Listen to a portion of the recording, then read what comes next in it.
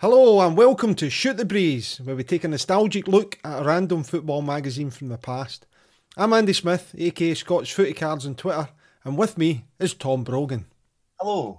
In each episode we'll invite a special guest to join us in trawling through the magazine and discuss anything contained within it. This could be anything from an article, to a photograph, to a competition, to an advert. Basically, if it's in it, then we'll talk about it. So sit back and let's shoot the breeze. Might just get the chip, and he does. He's scored! Oh, what a great backhand! He's done it! Oh, brilliant play! Wiggling his way, and that's an excellent ball. And Didi! It's a goal. Four for Clydebank. Excellent play by Hughes. I think the player of the match, and sweetly finished by Kenny. This week we're joined by social historian, podcaster, and author of the books Black Boots and Football Pinks, Scribbles in the Margin, and Saturday 3 p.m. It's Daniel Gray. I think Daniel, you've been the guest that we've chased down the hardest so far. Numerous DMs, emails. I know. I'd like to pretend it's because I've just got such an exciting life and so many work offers, but unfortunately, it's usually been childcare, hasn't it? That's paid to me. I'd just like to say welcome. I'm not even going to caveat. Thank you. Thanks for having me. Welcome. But you're here now, so thanks for coming on. So we're here to discuss Shoot magazine from the 20th of February 1982. On the cover, we've got Andy Gray and Dave Watson in action in a Scotland and England match. And I think I've worked out that this would have been the game of the 24th of May 1980 at Hampden. And England won 2-0. Now, Andy Gray came on as a sub in the 52nd minute. Gray was with Wolves at the time, Watson with Southampton. And I think, Andy, if you look through the Scott's Footy Cards collection, there's several photographs for this match with Andy Gray and Dave Watson. Yeah. I think you find that throughout the years that some cameramen, the photographers, get their money's worth out of the usage of their stuff. And the point that you just made about when this game was, so it was like 2 years previous, and they're using a 2-year-old photograph as a front cover to the magazine is just incredible. That, they wouldn't be acceptable these days. Well, if it was a nostalgic thing, I guess, looking back, but as a sort of, by the way, this is up to date, but here's a 2-year-old photograph of Andy Gray in the front. I don't think it would quite fly. That England kit I love. Perhaps not the V-neck, goes a bit far, but the stripes on the top. I've always admired that kit, and I have the previous one to it because my uncle gave me it. It's in that awful 70s material that really itches you. I can't believe anyone wore it, never mind footballers. I used to put it on as a kid. I've got the socks are the same, actually. I've still got them, and I used to wear the socks right until playing five-a-sides at university. But the material of those shirts, so that 1981 looks like it's a bit more modern material, I think. Yeah, I don't know if I've mentioned this before about when I had my first Clydebank top, and it was made of, so it would have been the late 70s, sort of into the early 80s, and it was made of this polyester type thing that if you're running about in it all day, it's night time, you go into your room, shut the curtains, so when you take it off, you see all the little sparks from the static electricity. I'm guessing that would be the same sort of... Really, exactly right. On the cover, so the reason it is an old picture of Andy Gray and Dave Watson is the headline story is Andy Gray's World Cup pledge. We've also got FA Cup and Scottish Cup previews. My verdict on England, check captain Zdeněk Nehoda. And we've got a Middlesbrough team group. And we always look at the cover price. Cover price for this issue is 28 pence. Bargain. Absolute bargain, if you ask me. Just while we're still on the tops, I mean, the Scotland one is the Airtex, is it? It's called the Holy one. It's Airtex, but I don't think the England one is. And as you mentioned, Daniel, that England one, granted, apart from that huge V-neck on it, I would say it's probably my favourite England strip of all time. Well, actually, and somebody recently tweeted me about this. It was an English person, and I think they thought I was going to be negative about this top, but they had no idea my history with this. I just think that's the greatest top of all. Admiral Classic, isn't it? That's It's what you get with an Admiral kit generally, isn't it?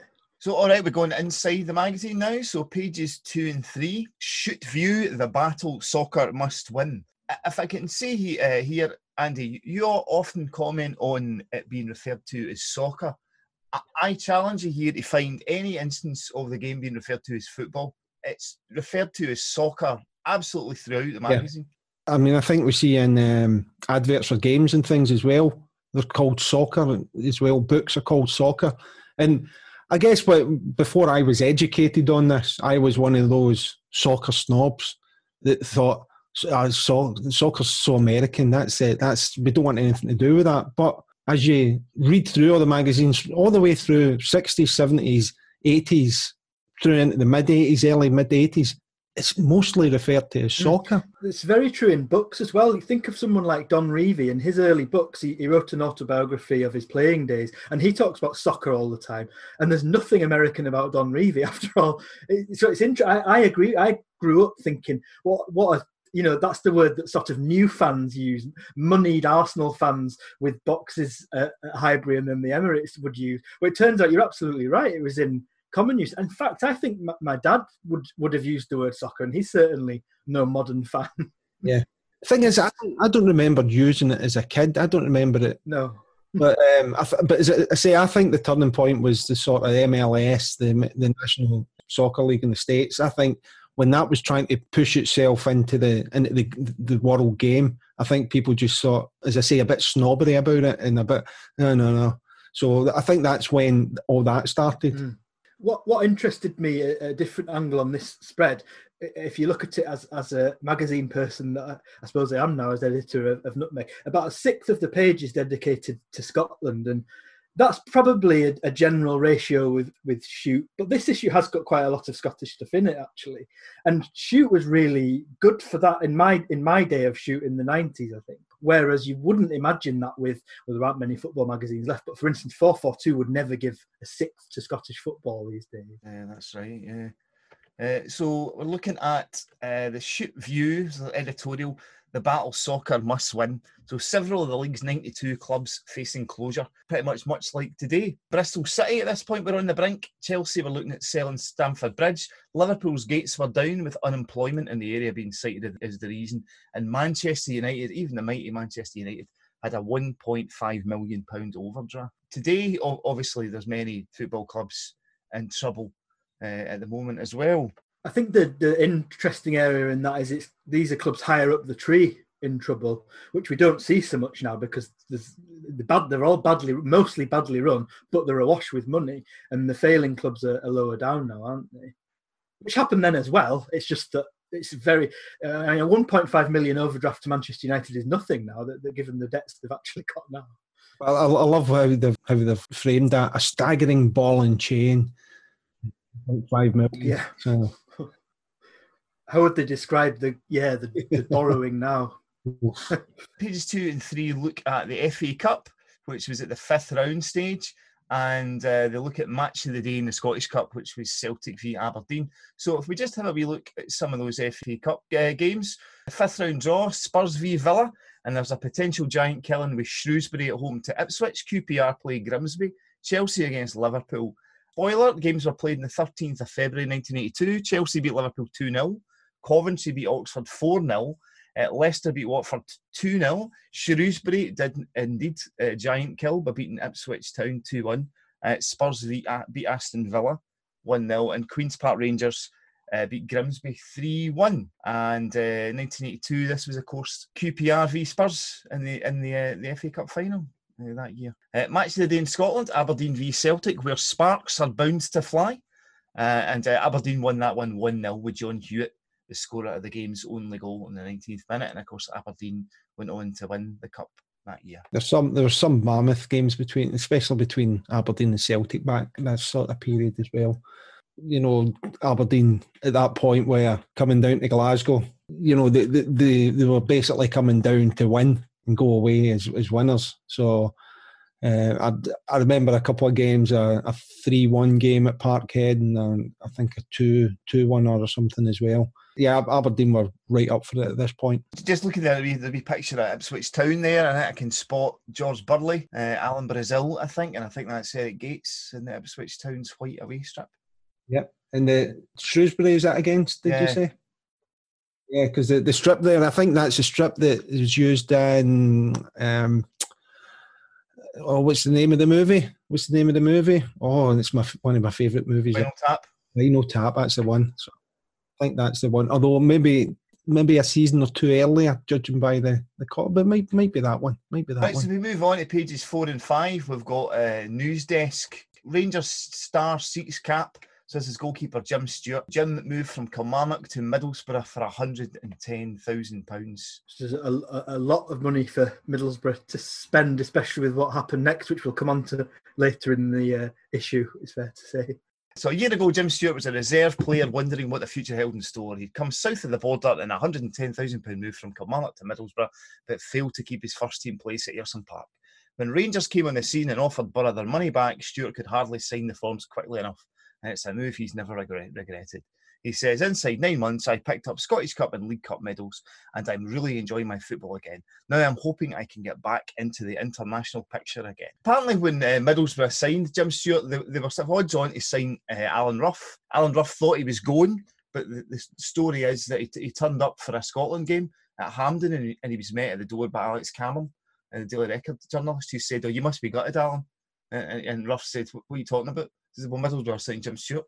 And apparently that was how Rough found out he wasn't going to Middlesbrough. How different things could have been for us. So he won 2 Scotland caps, Jim Stewart. His first one while he was with Kilmarnock in 1977 against Chile, and he won his second in 1978 in Jock Stein's first match in charge against Norway, where he was with Middlesbrough. So he played 27 league games his first season with Borough, 78-79, but then played only 5 in 79-80 and only 2 in 1980-81. Rangers came in for him as a replacement for Peter McCloy, and oddly, he never won an international cap while he was with Rangers. I guess his rival at Middlesbrough might have been Jim Platt by that time, which explains a lot. I was actually reading a Jim Platt focus on Q&A style thing from a magazine the other day, in which he was asked his favourite meal, and he said fish and chips. I'm vegetarian, which pescatarians will be surprised to hear. Different rules in the 70s. Another one, we've got Jimmy Nicholl here. Nicholl's long wait. So Jimmy Nicholl went on loan to Sunderland for a month and didn't play, and his loan was extended. And I noticed that Jimmy Nicholl recently gave his best ever 11 at the BBC website, and he picked 5 Scots, 5 Northern Irishmen, and only 1 Englishman. I think it was Jimmy Greenough, I think was the only Englishman. So the big headline on the page here is "I Could Strangle Barnes," and it's about Peter Barnes, Ron Atkinson, who was Manchester United. So Peter Barnes was with Leeds United at the time. Atkinson was his manager at West Brom, and there are times when I could cheerfully strangle him.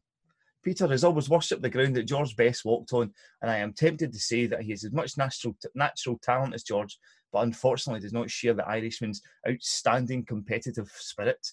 If he could somehow develop that spirit, he would not only please Alan Clark overnight, he would be an automatic choice for any England team.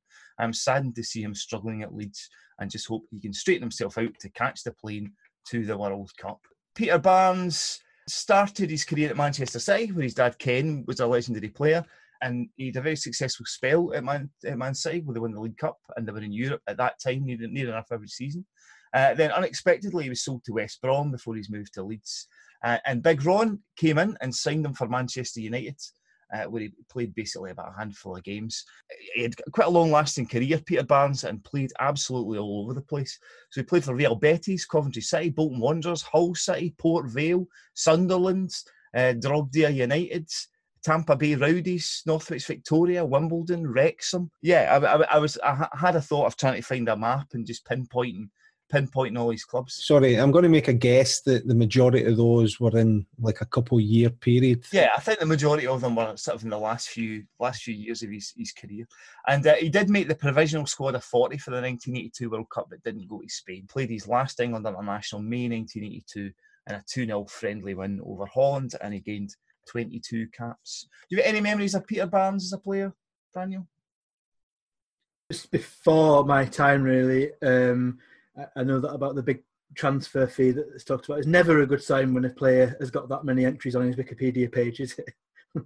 Certainly, the club I don't associate him that much with is Man United, and that's borne out by him not having many games there. But certainly, Leeds United and mostly Man City is where I associate him. Yeah, he did play a game for Clydebank.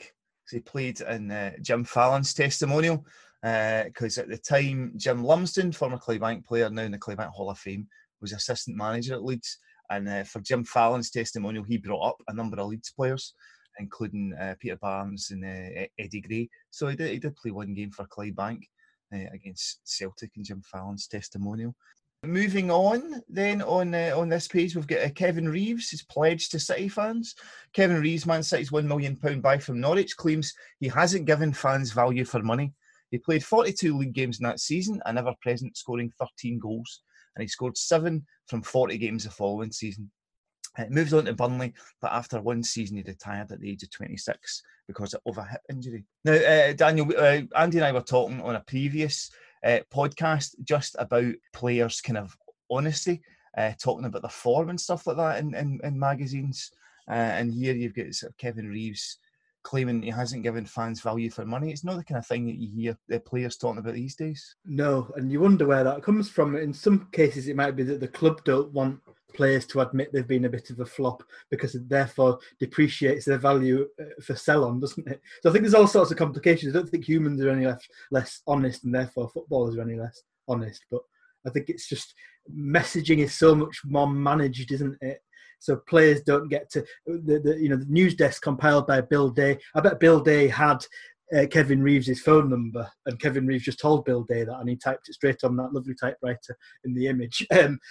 Impossible now. To get to a Man City player, the journalist would have to go through all sorts of guardians at the Etihad. So, yeah, footballers are no less honest, but the things they're allowed to say are certainly less honest. Just a general thing on the 2 pages, Tom, and again we've touched on this before about sometimes you'll get 3 or 4 little articles about in the same page about Highland League clubs or something like that, and you think, well, that reporter's obviously been up there, and that's where they is for a period of time. If you look, there's quite a lot of these which are all Northern England based. You've got Manchester, you've got Sunderland, you've got Preston, all those, and then obviously the Scottish ones. But I'm just wondering if that is the sort of thing that did go on, where these journalists were roaming about the country, and that's how you get these clusters of little news stories within the same sort of region. Yeah, it must be the case with your Highland example if Bill Day was on holiday, mustn't he? He's got to file his copy and write about what's around him. I've got to come up with something. Just the story that caught my eye was Swindon Star Sacrifice at the bottom, which is about goalkeeper Jimmy Allen, who for years had objected to playing on Sundays, but had now grudgingly agreed to do so on religious grounds. Very, very interesting thing. You don't hear of that much at all, really. I'm not even sure if it was very prevalent then. It just struck me a bit. You're quite right. You never hear about that now, about guys not wanting to play on a Sunday for religious reasons. I can't even remember the last time I considered it, and maybe that's that's so long ago that actually was a thing. I mean, that's the thing when you read that, it's like, oh, that's right, that used to be a thing. I think either is it Jake Humphries or Dan Walker that doesn't work on a Sunday for that reason, isn't there as well? One of the presenters. Well, wasn't there something with Jonathan Edwards? Wasn't something with Jonathan Edwards? Yeah. So I think I've never heard of it in football. That's the difference. But anyway, yeah, interesting. Well, maybe we'll try and keep an eye out for that in future issues if we see somebody not playing on a Sunday. Yeah. So a wee bit there, Wigan Pip Liverpool. Wigan boss Larry Lloyd reckons he's a real starlet from under the noses of Liverpool. 19-year-old John Butler from Merseyside club Prescott Cables. I hadn't heard of John Butler, but he went on to make over 300 appearances for Wigan in 2 spells, plus over 250 games for Stoke City. So hadn't heard of him, but he definitely had a serious football career. The whistle has been blown on 2 East London schoolgirls whose goal is to play football with boys. Two girls, Jane Bartley and Hope Powell, both 15, have been told they cannot play for their school, even though their sportsmaster said they are as good, if not better, than the boys in the team. Jane and Hope, pupils at Abbey Wood School in South East London, are in breach of women's FA rules which say girls should not play in boys' matches. This story, though, does have a happy ending. So, despite the protestations of their male coach, they were, of course, booted out of their school team, and from there they both joined Millwall Lionesses. Of the two, Hope Powell is, of course, a bit better known. She went on to play for England, gaining 66 caps and scoring 35 goals, while Jane Bartley went on to play for Wales. Jane Bartley was Millwall Lionesses' record appearance holder. She turned out for the club more than 300 times and also scored more than 200 goals, despite a serious knee injury, keeping her out for 2 years from 1987. Hope Powell's probably best known as the England ladies or England women's team coach from 1998 to 2013. Again, the kind of thing that you used to see around about then, the 80s, 70s, is girls not being allowed to play football. Again, absolutely not the kind of thing you see now, because we've got organised football for women and professional football for women, certainly south of the border. I think when you put it with the Swindon player not wanting to play on a Sunday, it sort of really ages the magazine, doesn't it? You know, it's definitely of a period which it's like in history, long gone history, thankfully. Alrighty, let's move on. So Dalglish hat-trick is something like Kenny celebrates the birth of his third child, Lindsay. And we've got Neil Webb, 18-year-old son of former Reading forward Doug Webb, who's been given some scintillating performances for his dad's old club. Now some big sides are looking at him, including QPR and Barnsley. Are we not spending a bit more time on that brilliant photograph of Kelly Dalglish? It's in the hospital room with Marina and Kenny and the new arrival of Lindsay. The face is unmistakable as Kelly and Paul. Absolutely brilliant wee picture. And Kenny was his Lyle and Scott golfing jumper. I wonder if he's just back from around. So we're just looking at Neil Webb, 18-year-old son of former Reading forward Doug Webb. Neil, an England youth midfield star, includes second division promotion challengers QPR and Barnsley among his many admirers. One of the stars of England's youth tours to Yugoslavia and Australia, Neil made his league debut in the 2-2 draw at Mansfield in February 1980 when he was still only 16. His dad, Dougie Webb, Reading was his only league club. Scored 92 goals in 201 appearances, all in either Division 3 or Division 3 South. And Neil got his big move from Reading to Portsmouth in the summer of 1982 and went on to become a sort of established England international. It's interesting always to read about these names at the start of their careers, but Neil Webb in particular, because he's perhaps more well known now for what happened after his career, which was that he became a postman and various other things. So it's sort of quite bittersweet to see the joyful young years that a footballer has, and knowing that things become quite difficult, or can become quite difficult for them. There's another wee bit here, exhibitionist. It says, Celtic are ready to fly anywhere to play exhibition games to help boost the Parkhead coffers.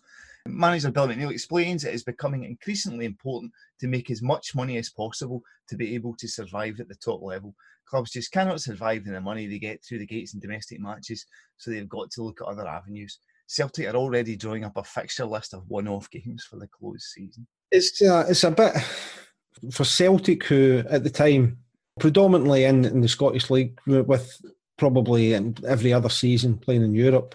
It's like, well, if they're struggling at that point, if they're saying, "Oh, we need to make money," you can just imagine what the finances must have been like of teams underneath them. You know, the smaller teams in Scotland.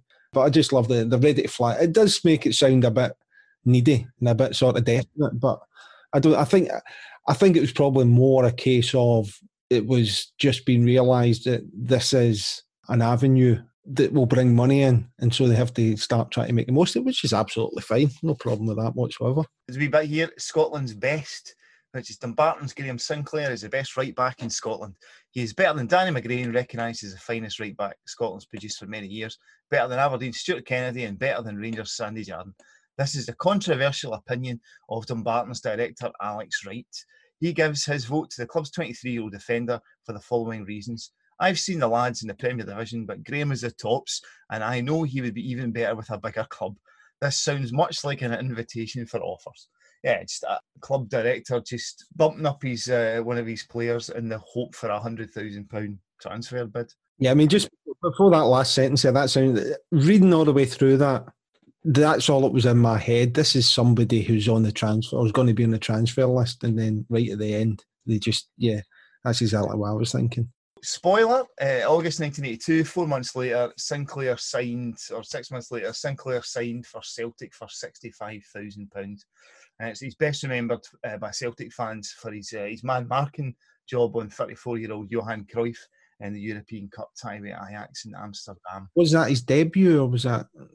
Don't know if it was his debut, but certainly it was his one standout game for Celtic. I think it's why he's quite well remembered. He's quite fondly remembered by Celtic fans, despite no really establishing himself in the team. Anything you've seen, Daniel, on these pages before we move on? The only one that we haven't mentioned, Wolves chairman wanting to move the season from April to November, which is something that comes up every now and again still, doesn't it?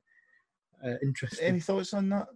I'm very much a traditionalist, as you probably know, Tom. I love football weather. I love mud. I love cold.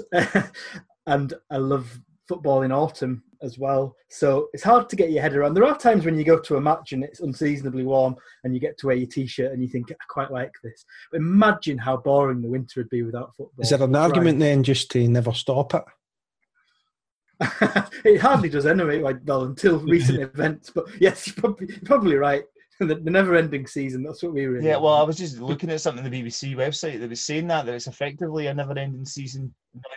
Yeah, there's about 5 days or something like that without any football before next season starts. But interesting thing I was thinking about, because we don't really know at the moment when the semi-professional season here is going to start. I'm talking now about the new West of Scotland Football League, perhaps League 1, League 2 in Scotland.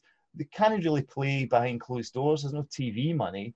I mean, personally, I don't know if it can come back while there's still social distancing, but this might actually be the chance to try out a sort of April to November season, because perhaps by spring, those kind of games will be able to come back. So you never know. This might be a sort of a necessity. They might actually be able to do an April to November season. Just one of the little articles in the bottom right-hand corner was about Hibs chairman called Tom Hart. He must have got a bit of hard time being called Hart as a Hibs chairman.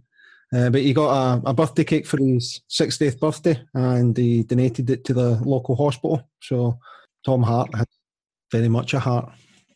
That's crap, isn't it? I shouldn't write. I think that, didn't they write? Yeah. I think they did. I think they made the joke like that, didn't they?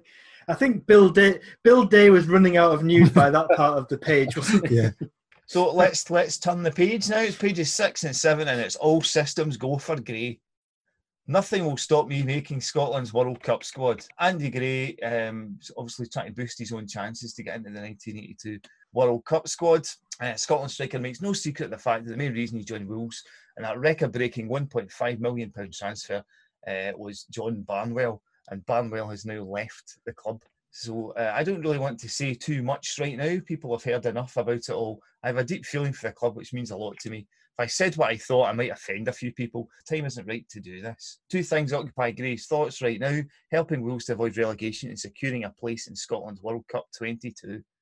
And so, spoiler, he didn't gain a spot in Scotland's World Cup squad in 1982. He got left out of the 1978 squad as well, when he looked as if he was on form to get in it, and he got left out of the 1982 squad, which apparently, according to his autobiography, he was absolutely raging about. That's incredible. I mean, he's certainly, of the period, one of Scotland's best strikers, without a doubt. But I just like that. I found that a bit humorous. I don't really want to say too much right now, but if you join me next week for Shoot Magazine, then you'll be able to read all about it in my article there. You know, yeah, it's the fact that he didn't make these. I mean, it's all hindsight. It's all what ifs. But a striker of his calibre and the form that he was on, I think you got to take him. You got to take him. He was always a guy who could get you goals, Andy Gray. But yeah, I think he sort of flitted in and out of the Scotland squad. for me, his sort of peak years were those years at Everton, which was relatively late in his career. And I don't recall him being a sort of Scotland regular round about then. But always a guy who was there or thereabouts for Scotland, Andy Gray. Did his autobiography give any reasons for it? He did kind of accept that Wolves weren't doing that well. I think he said that he was a striker who relied on service, and he was usually getting it at Wolves. When was the last time Scotland picked players based on them doing well at their clubs? There's a few that have been playing and they've not even been getting games. Different days. Let's not go down that route. I was mesmerised by the Wolves shirt because it has 2 badges, I think. It has the 3 Wolves and the WW. Not sure what that was about. I've never seen that before. Yeah. Just couldn't make the minds up. And then when they changed that kit, they changed it to the Wolves head. So it was a different badge I get. I know, because those 3 wolves are quite pathetic wolves. They're just really skinny, unfrightening. The idea of being called wolves is to petrify people, surely. They're just sort of skipping along in the forest there somewhere. So, and beside that, we've got Cassell's delivers the goods. And again, you were just talking about Neil Webb becoming a postman after his career had finished. But this is about a guy who was a postman before he was playing football. Even though Keith Cassells, whose 7 FA Cup goals have given Oxford United a place in Saturday's 5th round, went to a non-soccer playing school in North London, his number one ambition was always to play at the very highest level. But after failing to attract anybody but the Mornington Crescent post office team for whom he worked, his chances of achieving that aim seems remote. Yet now Castles is the hottest property in the 3rd Division market after grabbing the nation's attention with a breathtaking performance for Oxford United against Brighton in the biggest shock of the FA Cup this season, a match Oxford won 3-0 at the Goldstone ground. Bachelor Castles, son of a Jamaican, worked for 4 years as a postman at the North West London distribution office. Why do we need the bachelor detail? Bizarre. Is it a code word? I just... Maybe he's asked for it to be put in, so he can put in. I'm made myself a wee lass. So he scored 7 goals in the FA Cup. He went on to play for Southampton, and after football he joined the police force and he rose to the rank of detective sergeant. It seems to be that sort of, there was a path in football to the police force afterwards. Jim Hermiston is certainly one of them. A few others I can't remember off the top of my head, but yeah. Turning the page 8 we're on to now. Andy and I talk about this quite a lot, Daniel, but we'll give you a chance to dip in here to this advertisement. Soccer record albums and soccer video films. I just love the idea of these albums as you to do with commentary and music as well on them. Brilliant. Best £3.80 you could spend. It's interesting to see this coming in, isn't it? People having videos at home and things like that of matches. It feels quite a early 80s, late 70s thing, and just brilliant. I would love to track down one of these albums. Look at the prices of those tapes. I mean, £30. Yeah. It wasn't a hobby for everyone, was it? That you could probably get them down the Barrowlands for £1 though. So yeah, some crazy prices there. Yeah, and they're only even World Cup 1970 is only half an hour. 20 quid. Other ones are 53 minutes. That are 37 pounds. Yeah. The magazine's 28 so you're talking about over 100 times the worth of the magazine. I mean, that's 2 years worth of Shoot magazine. You're spending on that. That's absolutely crazy. So I've mentioned before about that, and it's something that I fancy doing in my adulthood, is getting a pull-down projector and getting some of these videos and just shutting the curtains and watching. I think there's something immersive about that you don't get just playing back stuff on the telly or something like that. So I think I'd really quite fancy building up a wee collection of that, and all by myself, obviously, because there won't be anybody else. It's quite as sad. I've agonisingly got some reels that were my granddad's, I think, of 60s matches that I don't have anything to play on. So that was a stage before that. So they're little green capsules with one of them is the Leeds versus Chelsea Cup finals of the early 70s. And so that would be a similar project. Had you ever seen them when you were young? No, I just found them when my mum was moving house. I've got a box full of things like that. So I need a projector to go through it, or could be some gems. Absolutely. On the same page there, we've got the European Championship draw. and the headline is Same Again England. The draw for the 1984 Euro qualifiers was made. England were again drawn with Hungary, who they qualified behind in the qualifiers for the 1982 World Cup, despite beating them both home and away. Spoiler, there was only one team qualified from a 5-team group. It was Denmark that went through top of the group, with England second, Greece, Hungary and Luxembourg. Luxembourg finished bottom of the table with no points. I don't want to perpetuate this myth that England get easy groups, but look at Scotland's. Belgium, East Germany and Switzerland, and look at England. Hungary, Greece, Denmark and Luxembourg. As I say, I don't want to perpetuate the myth that England get easy groups, but that's an easy group. A bit rough though that you only had one qualifying from each group. England were runners-up to Denmark. Just looking at the points, Denmark had 13 points, England were on 12 points. The goal difference, Denmark were plus 12, England plus 20, largely down to them beating Luxembourg 9-0. So there was 8 groups and only the winners qualified for the final tournament. Just backing up Andy's assertion that Scotland had a particularly hard group, Scotland finished bottom of that group on 4 points with only 1 win and 2 draws with 3 defeats. Page 9, we've got what's on in Spain, Dave Watson's World Cup comeback. Southampton's Dave Watson announced his retirement from international football 4 months ago, now having been transferred for £50,000 to Stoke City. The 35-year-old defender admits he wants to go to Spain after all. He does. He did win 2 caps while with Stoke City. Again, like Peter Barnes, he made the provisional 40-man squad, but he didn't actually go to Spain. So his first cap for England was 3rd April 1974, a 0-0 draw in Lisbon against Portugal in a friendly when he was 27, and his last cap was the 2nd of June 1982 in a 1-0 draw with Iceland, pre-World Cup friendly match in Reykjavik, aged 35 years and 240 days. Dave Watson played with Sunderland, Manchester City, Werder Bremen, Stoke City, and the wee spell in the NASL with Vancouver Whitecaps, and he played Derby County at the end of his career, 83-84. Any memories of Dave Watson? I remember the next Dave Watson more, who played for Everton, but I was 8 weeks old precisely when this magazine came out, so he's just a name, one of those names that you hear. I'm just trying to work out the boots. So there's 2 stripes, and I've got an idea in my head, but I can't remember what it was. Is it Patrick's? Are they Patrick ones? Maybe. They look like it, yeah. Yeah, the Patrick boots, yeah, Kevin Keegan popularised, yeah. I don't think it's what I thought, but yeah, you're absolutely right, yeah. So, Andy, can I hand over to you now? Yes. Shall we do the focus on? Yes. Right. So Daniel, you'll be obviously more than aware of the focus on sections that you get in magazines where we'll ask famous footballer of the day a bunch of set questions. So we're going to turn the tables on yourself and ask you some questions. So there's no passing. Usually we allow passing, but I think we've got to the stage now where there's nothing bad to trip you up with. So here we go. Full name. Daniel Joseph Gray. What's your birthplace? Stockton-on-Tees. What was your first car? Can't drive. Okay. Who's your favourite player of all time? Tony Mowbray. Who's your favourite football team? Middlesbrough. Okay. What's your most memorable match? Steaua Bucharest come back in the semi-final of the UEFA Cup to win 4-2. Yeah, I remember that very well. What's been the biggest thrill of your life? Doesn't have to be football.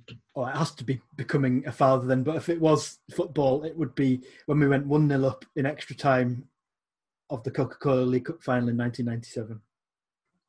Okay, good stuff. What's been your biggest disappointment?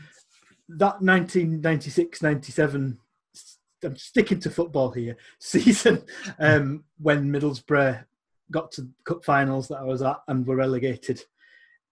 Could have been something beautiful, but ended in tears at Elland Road. What's the best country that you've visited? It's a between Italy and Spain. Predictable answer, perhaps, but I think just Spain, because I'm in love with Spain. Okay. What's your favourite food? Maybe related? No, I'd say curry. Okay. Miscellaneous like. So give me 2 things that you like doing. Writing and looking out of train windows. Okay. Did a lot of travelling then? I did, and I can't wait to do so again. So on the flip side, give me 2 miscellaneous dislikes. So 2 things that drive you up the wall. Having to be in shops, apart from bookshops and football club shops, and when people begin sentences with the word "so." I think I've done that a couple of times already. This. Okay, I'll keep an eye.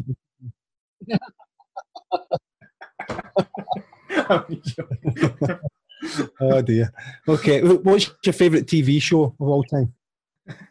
Of all time, Phoenix Nights, the great Peter Kay comedy. Okay. What's your favourite singers? So you can give me 2 singers or bands. Or singers or bands. Manic Street Preachers and Oasis. Okay. Very 90s answer. And favourite actors, same again. You have got 2. Michael Sheen for the brilliance of Brian Clough in The Damned United. Mm-hmm. I'll just stick to Okay. Who's your best friend? Oh, I think my daughter is my best friend these days. You know, Yeah. She's good fun. And let's face it, I don't see anyone else. That's a brilliant actor. Yeah, that's a great. Who's been the biggest influence on you? Parents, definitely. Mum and dad. They're not together, but in their own separate ways, always. And more, the older I grow, especially as a parent. Great stuff. And the final one. So, which person in the world would you most like to meet? A living or... I think we opened this up from very early doors, so alive or dead? Brian Clough, definitely. In the sort of, not towards the end when he wasn't so well and drinking too much, but in his great pomp of the late 70s and early 80s, I'd love to have, probably ironically, had a good session of drinking with him. Great. No, great answers. We got through them pretty quickly as well. So I'm guessing you've probably thought about a lot of those or been asked them in the past. Not really, but I suppose when you're so in love with one football club, and that, Brian Clough's included in that as a Middlesbrough man and a former player, it comes a bit more easily to you, doesn't it? Great stuff. Okay, so Tom, back to you. Yeah, well, I was going to ask you, Daniel, it's been brought up a few times on the podcast. People have mentioned Nutmeg, so you've recently been appointed editor of Nutmeg. So I just wonder if you could just tell the listeners a wee bit about Nutmeg magazine. Yeah, Nutmeg was started a few years ago by Ali Palmer, fantastic designer and still publisher of Nutmeg and heavily involved. We're 50-50 on it all, really. We just wanted to give me a new job title. And the point of Nutmeg has been to give fans of Scottish football and people interested in Scottish football a quality long read. It comes out every 3 months. It has about 70 to 80,000 words in it. It treats every team equally. So whether you're a fan of Auchinleck, Talbot or Celtic, you know, the pieces in there will treat the clubs equally. It covers historical things. It covers the game now. It covers pieces about the future of the game. You hope with that size of magazine, and it is beautifully designed, it's, you know, it costs a tenner, so it should give you good, you know, you need something good for that kind of money, and we very much believe we provide that. I genuinely believe it has something for everyone in there, and it should do, because this is, you know, this country has such a fantastic variation of football clubs, of football interests, of football people. And I hope it deep down, it's going to interrogate things and it's going to have things that it's not happy with in the Scottish game. But deep down, it comes from a place of love. I, as an outsider, am totally in love with Scottish football. I think sometimes it takes an outsider actually to see the beauty of it, to see the authenticity of it. And I hope that Nutmeg's part of a movement with things like Terrace and A View from the Terrace to look at our game more positively than perhaps was the case 10 or 15 years ago. So it comes from a place of love, and I think that's clear when you hold the magazine in your hands. I get the magazine, and, you know, when you hear that thud through the letterbox and you think, there it is. It's, you know, you don't get that online with anything. You don't get that virtually. No, and that's very, very much a conscious decision by Ali, who's worked in print all his life, but is, you know, a modern person who reads things online, was the thought that, hang on, there is a market for this still. Loads of us still love print. What is a really nice example of that is each time it comes out every 3 months, people will send you a photo of Nutmeg and a pint, or Nutmeg sat by a loch somewhere. There's a fellow in Sweden that always sends, he's having a dram in a British bar in Gothenburg, and you think there's something wonderful about you, some pieces of paper, and just taking yourself away from a screen. And there is a desire for that still. And I think more than ever, actually. I know print's really struggling and newspapers are struggling, but look at the way we love these old magazines. That is a human tendency and it hasn't gone away. The trick is to try and get younger readers into that habit. And we are seeing that. We have young subscribers who are sending us these pictures. And you're right, even for me, and I've been, every time the magazine comes, I've seen it time and again in PDF form. It's nothing like when I open the same envelope you get when it arrives at ours, and I hold it and I smell it and all of the rest. So that isn't going to die. That, if anything, is going to grow as we become so dominated by screens. And we've seen that a lot during lockdown. People are desperate to read paper and just get. And one of the other ththings you see on Twitter is when people put a photograph of their collection, where they've got numbers 1, 2, 3, 4. Yeah, that's a lovely thing. We actually had a television producer contact us a few months ago because their lead character in a crime drama, they thought he should have every copy of Nutmegs lived on this clean modern barge, and it fit his character. But we don't actually know what his character is. He could well have been a serial killer, we realised after we were sort of happily trying to make that happen. A wee question about that, and just from my memory, I've got it on one of my bookshelves. I can't find my number 10 for some reason, but it's in the house somewhere. Is the number 1 different to the rest of them? Yeah, with you won't be able to see, but it doesn't. Yes, it doesn't have a number on the spine, and it's just a sort of plain. So was there an initial idea that the spines were going to match and everything, or was that done after that? I think very much with number 1, it was a case of seeing, as far as I remember, I was but a writer, was seeing how it went in some ways, and with it doing very well. It was clear early on there's a lot of mileage in this magazine, and hopefully, conditions and finance permitting, it'll be around for a long, long time because of that. And I think, it was Ali's first go of designing a football magazine, so probably the idea of putting the numbers on just came after. I'll have to ask him that. The one story you won't want me to repeat is you'll notice when you do line them up on your shelf that the pattern doesn't quite match because a mistake was made with one of the spines. I think we should market that as a rarity, but he still cringes whenever we mention it, so it's the unmentionable Nutmeg thing. Listen, I am big on old football cards and, with the paint jobs and little inconsistencies, little errors are what makes these things. I'll tell him that. But just talking about the spines, one of the things, and I can't remember, it was relatively recently, and I think Rangers with the programmes did, so if you got all the programmes and put them together, it actually makes a picture. Yeah, I love that. That sort of thinking. Obviously, it's from people who do this as a job, but that sort of thinking, I just think, it takes a bit of effort to do it, but it's a relatively small effort for something that somebody can look at it and go, yeah, look at that, that's brilliant.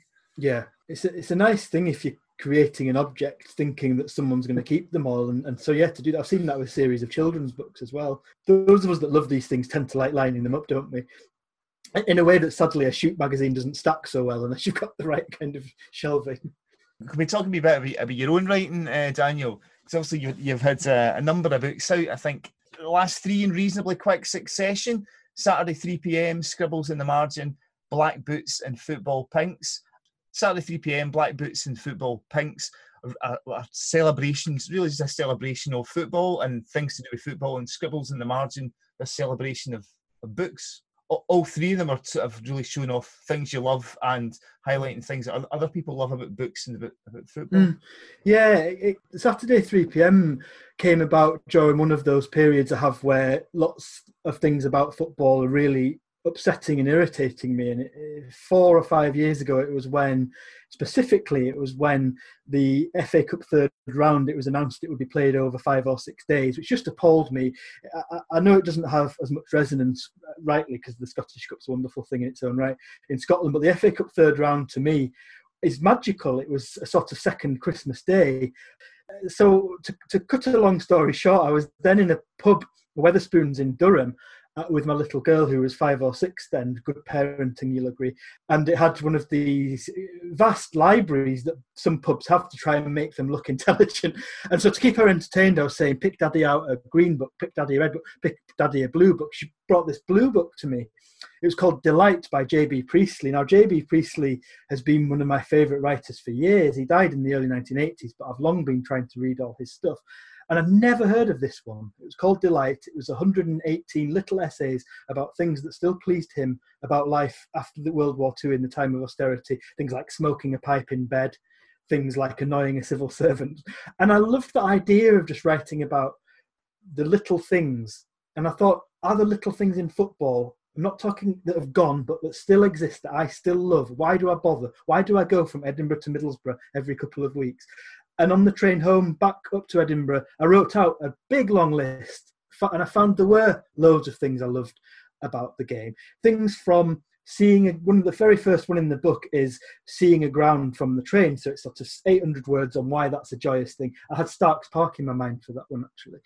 Right through to things like the sound of the ball hitting the bar. So on the pitch things about fan culture, simple things about the smell of catering vans and all of these.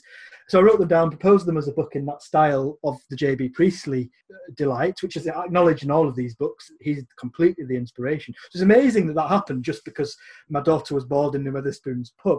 But what happened with those books, I sat and wrote them and I thought, what if this is just me? What if I'm the only person that looks at football grounds from a train? Is this a bit geeky and strange? But it wasn't. They rang bells with people.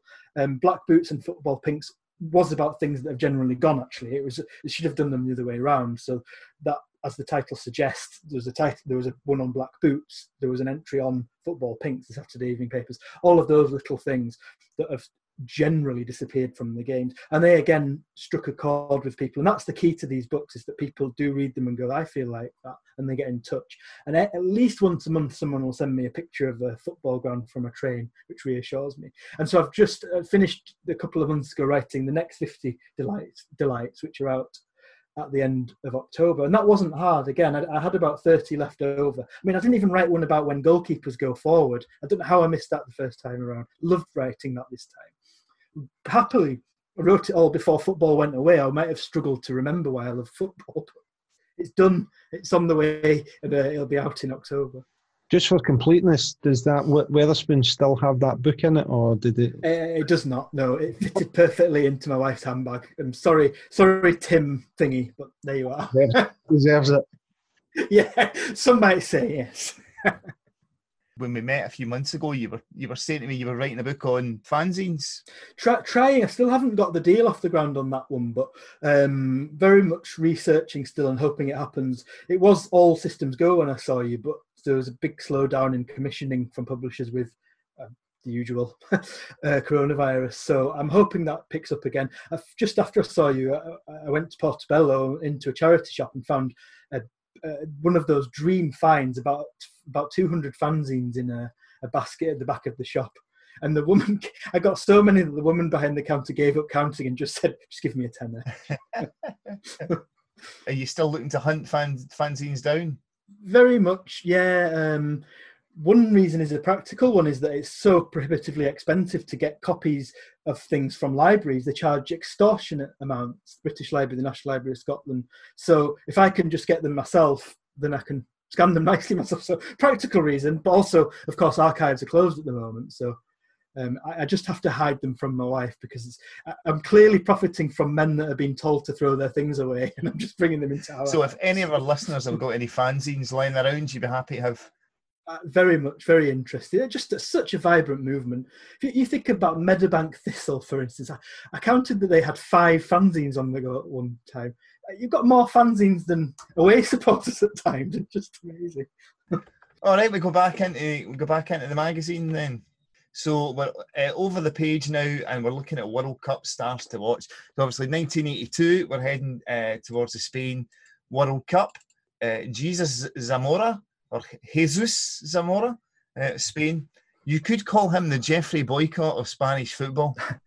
I don't really know. What a line. What a line. I don't really know what that means. He's deadly serious, dedicated to his profession, and doesn't let a great many smiles escape.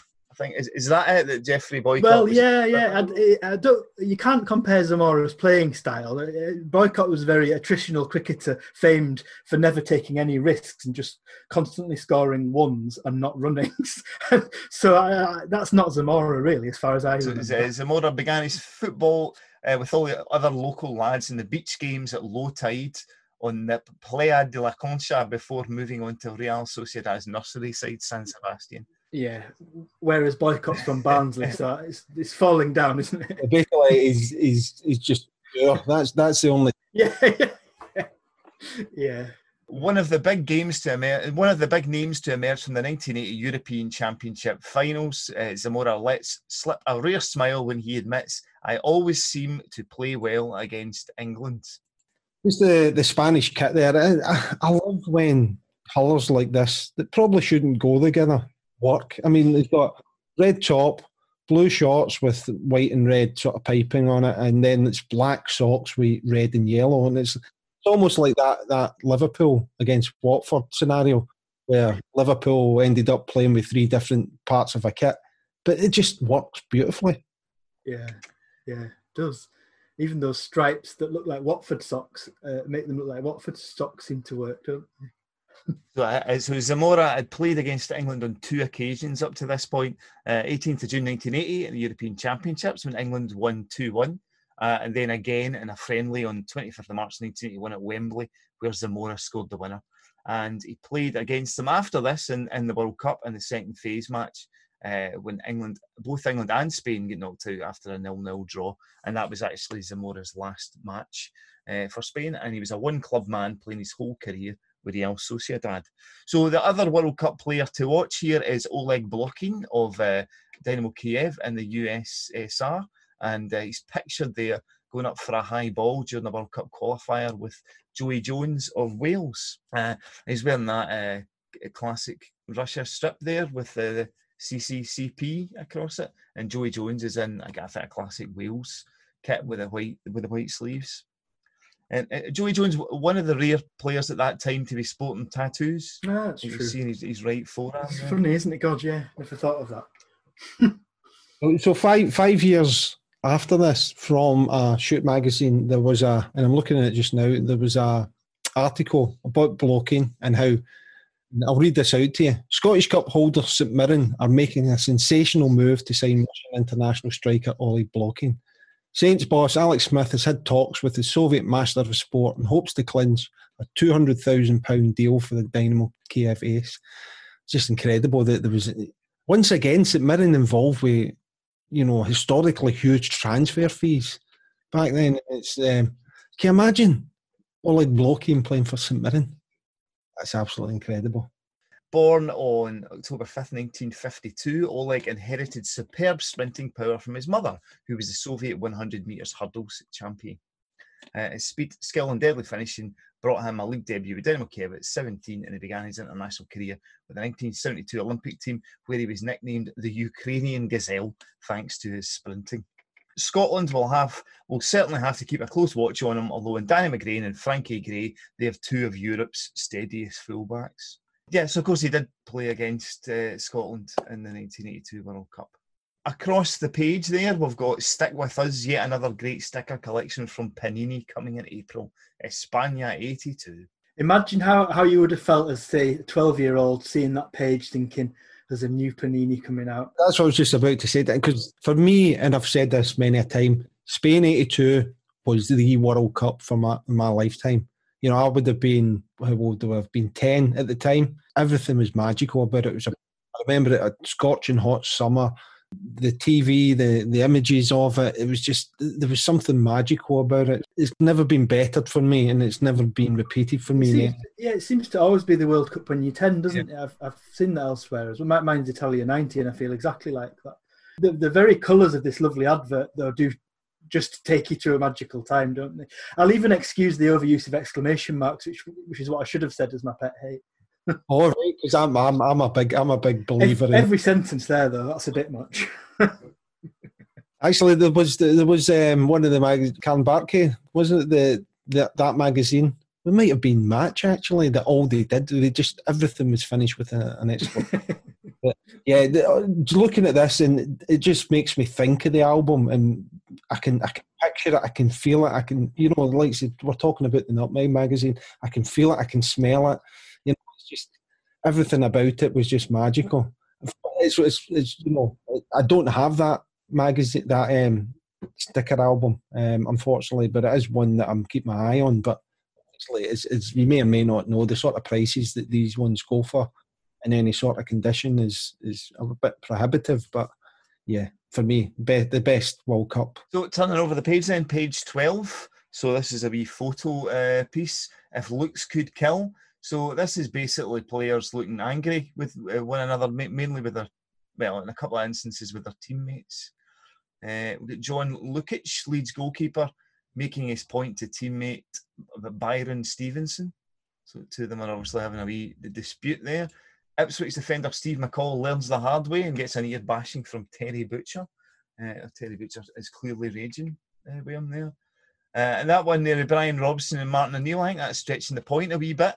I don't even know if Brian Robson's actually looking at Man City's Martin O'Neill there. Yeah, I think that one is just pulled faces rather than anger or anything. And then we've got Ali Robertson of West Brom, clearly upset at the ref's decision, but not as upset as the grounded Garth Crooks of Spurs. I would argue against that. I think he looks more upset than Garth Crooks. So some nice kits there. That Ipswich kit, quite smart, and that Manchester City kit, which was a similar style of the Scotland kit at the time, the sort of Umbro template kit.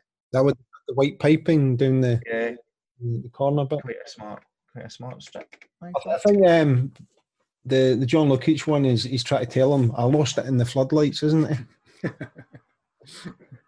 Poor John. It's all he'll be remembered for here, isn't it? You punch one ball into your own goal, nobody ever forgets it.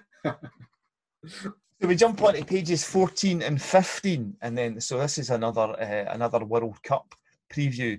So Spania 82 World Cup countdown. Bosses will find it hard to select their final squads for Spain.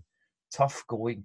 So I'm going to have a wee look here. So Shoot does the England, Northern Ireland and Scotland squads. They predict who will be going to Spain, and they've broken them down into definites, probables and possibles. So I've just had a wee look at who went, who didn't. So of the Scottish definites, Billy Thompson and Ray Stewart weren't selected. Of the probables, Andy Gray and Kenny Burns didn't go. Of the possibles, Frank McGarvey, Tommy Burns, Roy Aitken and Ali Dawson didn't go.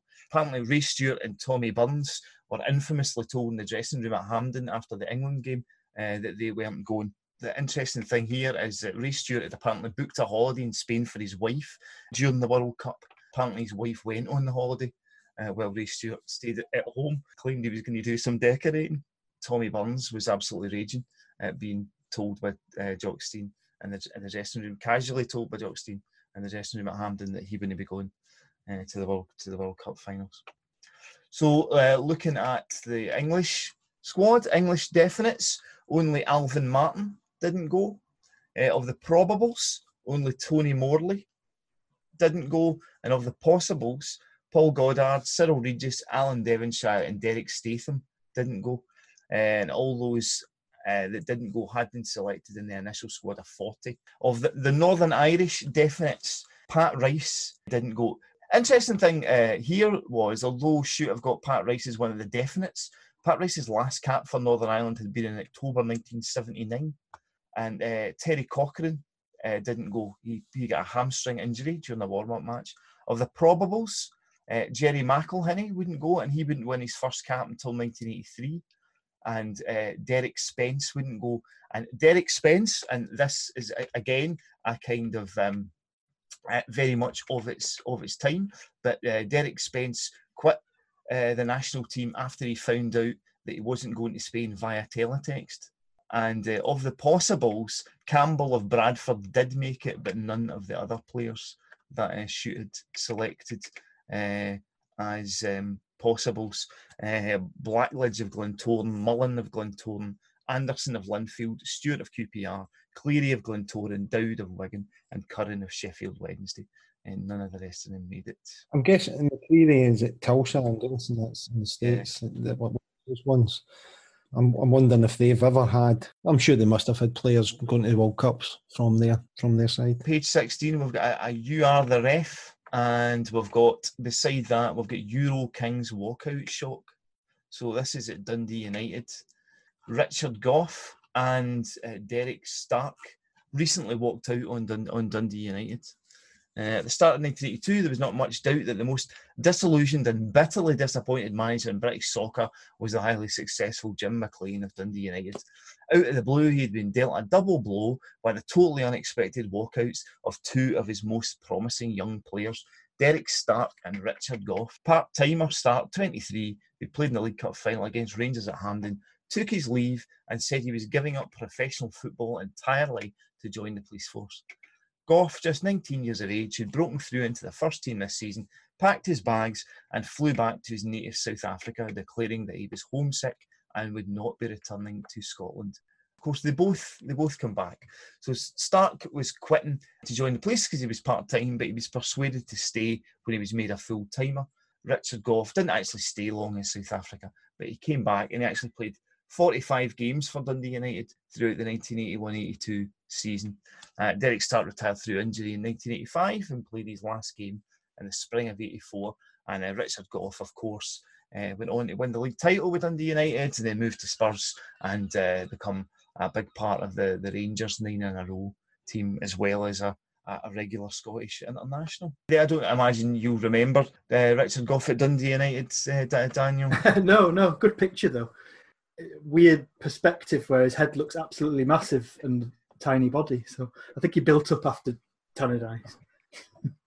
Derek Stark here said, as a married man with responsibilities, I plumped for security with the police when he was talking about, his decision to leave Dundee United. And I don't know what a policeman's salary is these days, but certainly at that level he was playing football as well, making a living from that. But I find it a bit not strange or unexpected, but if somebody has the ability to play football to a professional level, then I'm not saying do it to the cost of everything else, but I think it's probably going to be one of those ones, if they don't do, then they probably look back on it years to come. So I'm happy for him that he came back, and towards the end of it, by this point, obviously Richard Gough, we know that he did come back, but I think at the end of this, they're still hoping that Richard Gough's going to come back, and I'm guessing that they probably hope Richard Gough would come back more than Derek Stark at this point.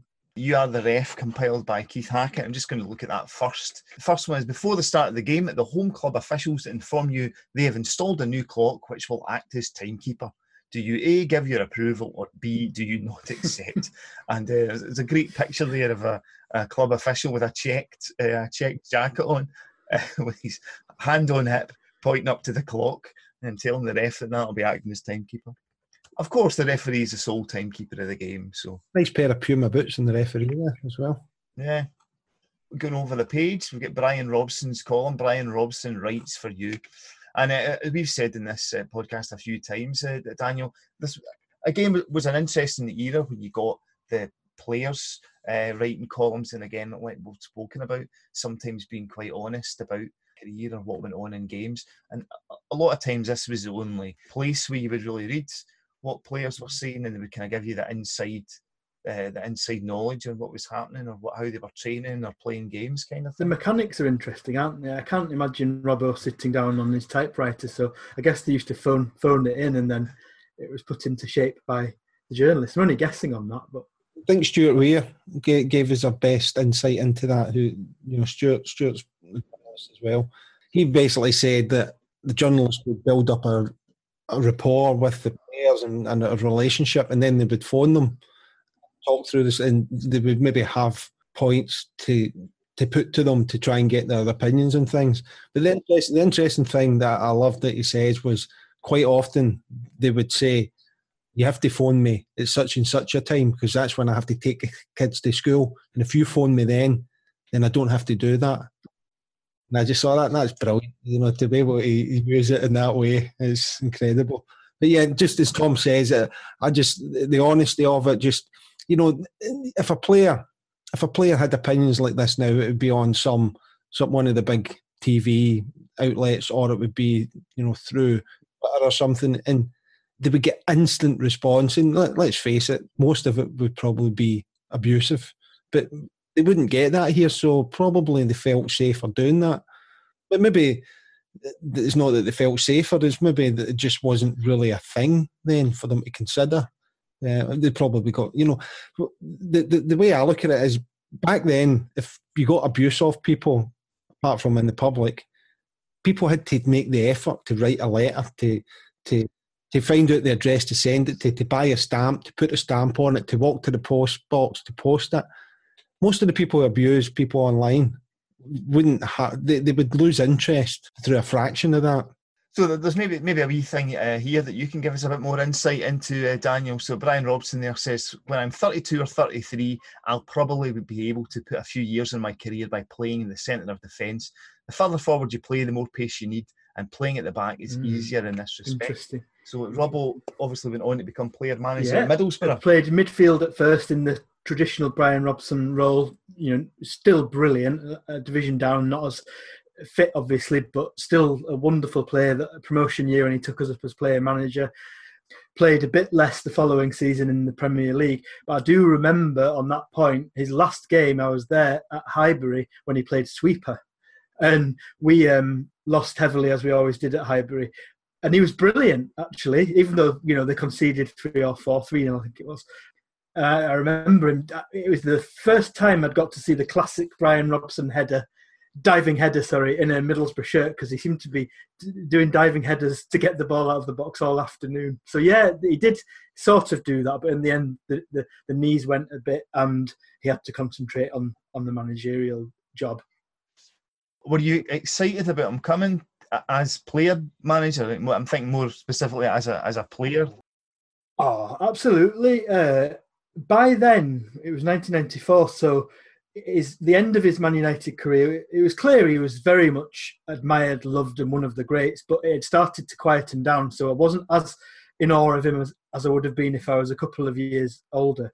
But the very name was enough. You just knew immediately that this was someone. And what was interesting, people talk about us being able to sign Juninho, Fabrizio Ravanelli, etc., because of the money, which was obviously vital. But all of them said I wanted to play for Brian Robson. So when you realise that little Juninho in Sao Paulo idolised Brian Robson, then it subsequently became quite clear to me what a name he was. It took a while actually for me to really know, but it was when players like that were saying I just wanted to meet Brian Robson, you're like, wow, that's pretty impressive. Because I think he kind of took over from Kevin Keegan as the kind of England pin-up boy, the kind of star player.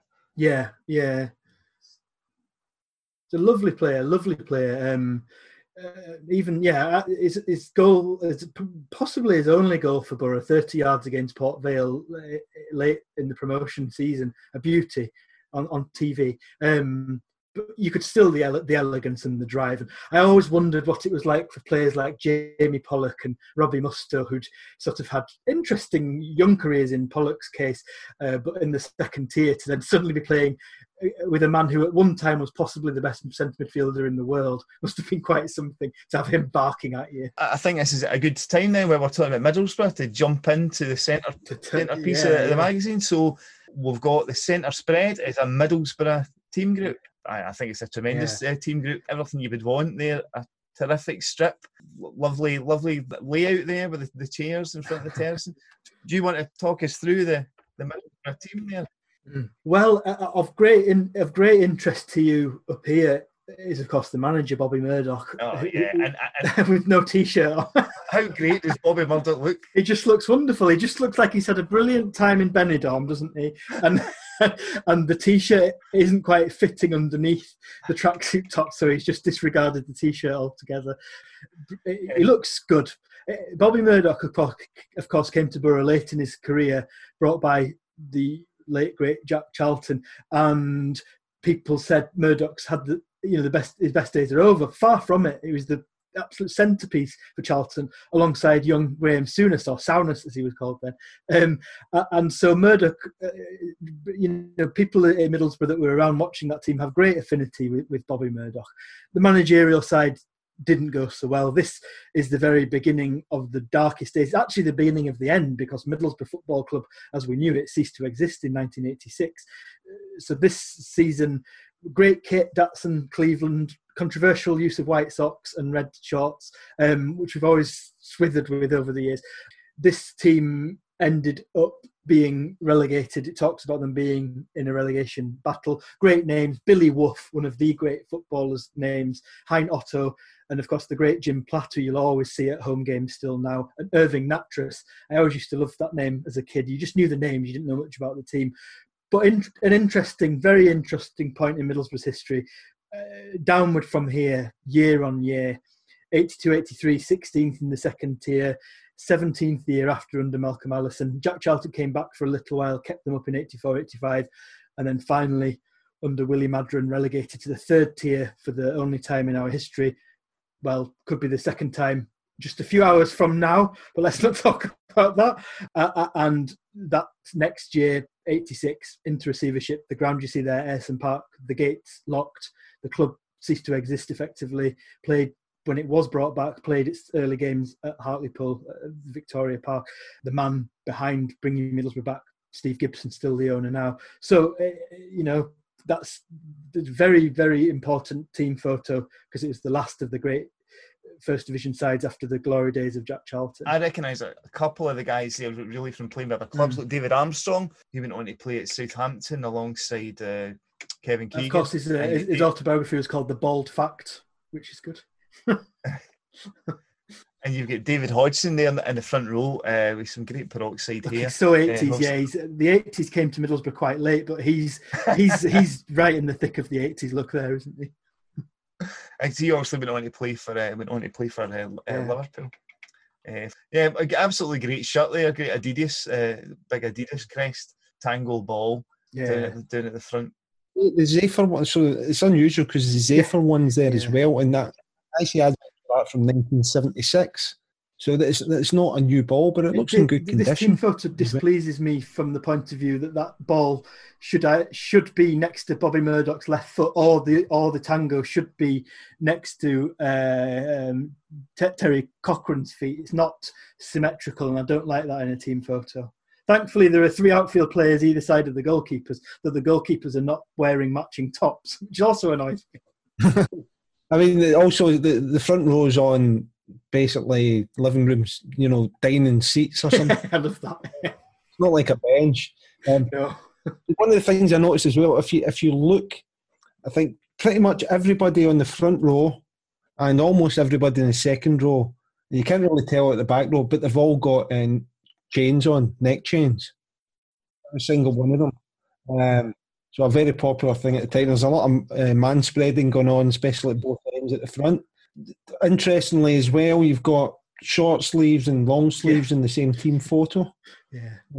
There's not that, common to see that. They're usually all the same size. You could tell we're on a downward spiral with things like that, I think it's fair to say. But it's the names that the Irving Nattrass that you mentioned. I'm glad you mentioned him, because that's always been a name when I've seen them in cards, and I think it was Newcastle United who was it maybe before or after. I think it was before this. But Irving Nattrass was just a really unusual name. Yeah, completely. Yeah, great. I get your idea of symmetry and things like that, but sometimes I think the fact that to the right hand side it sort of goes downwards. I'm okay with that at times. Oh, could just be the cameraman. I'm blaming him. So it mentions there in the club's spotlight, it didn't need a crystal ball to foresee the difficulties it would have after a summer of turmoil at Ayresome Park. They lost an international class midfield in Craig Johnson, Mark Proctor and David Armstrong, along with top scorer Bosko Jankovic. Craig Johnson obviously was a guy who went on to great success with Liverpool. I think Mark Proctor went to Nottingham Forest. Eventually came back in the early 90s, Proc, and of course was involved with Livingston and Hibs, I think, wasn't he? And the coaching. And it mentions there Scottish midfielder Bobby Thompson. Did you sign him from Hibs? That rings a bell, yeah. My knowledge is sketchy on this era. This era, to me, because my first game was 88, this era for me is just defined as the beginning of the end. What's notable is the wonderful badge, actually. Our subsequent badges have not had any hint of the industrial nature of the area, and we talk Middlesbrough is associated with steel and bridge building, rightly so, but shipbuilding's missed a bit, so to have ships on there I always liked, and we've not had that since. In fact, the badge is wrong though, because it's not the one on the shirt. So you mentioned there, Daniel, just Jack Charlton, who's obviously passed away. Graham Souness, he was on recently talking about Jack Charlton, but he credits Jack Charlton, for turning Souness's career around and basically getting me Bucky's ideas up at Middlesbrough. Yeah, it's sort of the Charlton Borough era has been a bit lost in the narrative since he sadly died, but just huge for Borough. Loved, considered by many to be our greatest ever manager, really. And there's so much good material coming out about Big Jack. But I would urge you to find a particular BBC clip on the BBC Tees BBC Sound site, which is just a half hour where they followed him around. And what's impressive about him isn't just the on-the-field stuff, it's that he made it his mission to get thousands more on the gate. So he used to go out to work in men's clubs, to pigeon fanciers clubs. He was out nearly every night doing talks, making everyone laugh, giving free tickets away, getting the community on board again. People talk about visionaries for things like that now. Just wonderful. We love the man. That's amazing. I think Jack Charlton was a guy who was just loved everywhere he went. Yes, yeah. It's being shown now, isn't it? It's sad it takes death sometimes, isn't it, for us to talk like this? There's a great documentary you can find on YouTube. Is Jack Charlton at Irish Years, which covers his time at Ireland, which is great. It's Colm Meaney, the actor, that speaks to a lot of the guys from that Irish team, as well as some of the backroom staff and guys like Ardla Hanlon as well, just talk about how he came in and just got the team believing. Next page is a shake-up at City, and it's John Bond writes exclusively for Shoot. Again, it's something that really wouldn't happen now. A manager of a team, not a former manager, writing a regular column. I threatened a shake-up at Manchester City after a 3-1 FA Cup exit at the hands of Coventry City. Let me tell you that it started, and I will not leave a stone unturned until I've got the club back on the rails. Asa Hartford let the team down when he was sent off against Coventry. When Asa is playing properly, he's a tremendous asset to Manchester City. He's one of the best players in the country. So it is even worse for a manager when he's let down by such a talented performer. Asa is being fined for his conduct on that day. I will not tolerate retaliation or dissent. If they want a model professional to follow, they should study Joe Corrigan's example.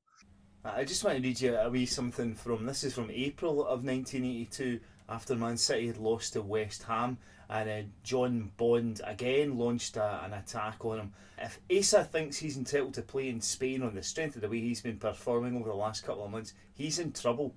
I don't know how up-to-date Jock Stein is in the situation, but I would respectfully suggest that he gets here quickly and has a good look at what Hartford is doing, or rather not doing for City. Frankly, I don't see how Jock Stein can pick him. I'm getting fed up with watching a player of his ability contributing next to nothing. He's going to have to prove me that he isn't over the hill. If he can't, then he better start looking for another job pretty soon. So I don't know if that's just John Bond's way of trying to give Asa Hartford a kick up the arse, but he certainly had the knives out for him around about that time in his career. I find it interesting, his comments about him being sent off. He says, you don't go around kicking people because you're frustrated and you aren't doing your stuff. There's no way I'll tolerate that. Rarely do referees wrong on such important decisions. I don't know of many cases when a player has been sent off unjustly. 9 out of 10 times they deserve to go. The times have changed on that, haven't they? I mean, that's very unusual in itself that he's saying it like that. And as you say, maybe he's just got something in for Asa Hartford at the time. Possibly. Jerry Gow.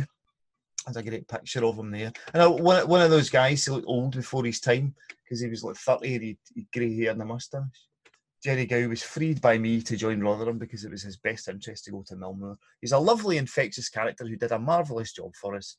He's carried an injury for a long time, and Rotherham were well aware of that when he joined them.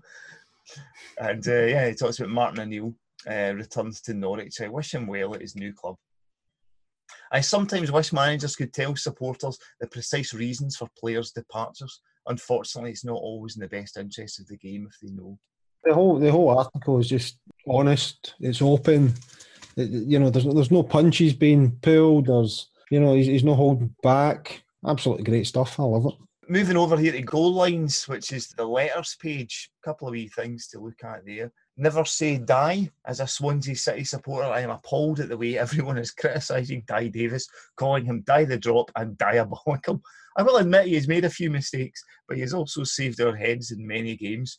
Should not the defenders and the strikers share the blame? Do you think that was just because his name was just sort of ripe for puns? Yeah. I think diabolical is a good one, though. That is a good one. So, again, we've talked about Gordon Mayer. It's like his nickname is Nightmare. And, I think nicknames do get borne out a lot because of the name. So diabolical and Nightmare, and yeah, absolutely. Next one is Think British. While flicking through my collection of focuses, I was infuriated by the number of players who in their answers seemed to have such a liking for the USA. It's almost like they were born there. Coupled to that, their favourite actor is Clint Eastwood. Their favourite singers are Barbra Streisand and Stevie Wonder. The person they would all like to meet is, of course, Muhammad Ali.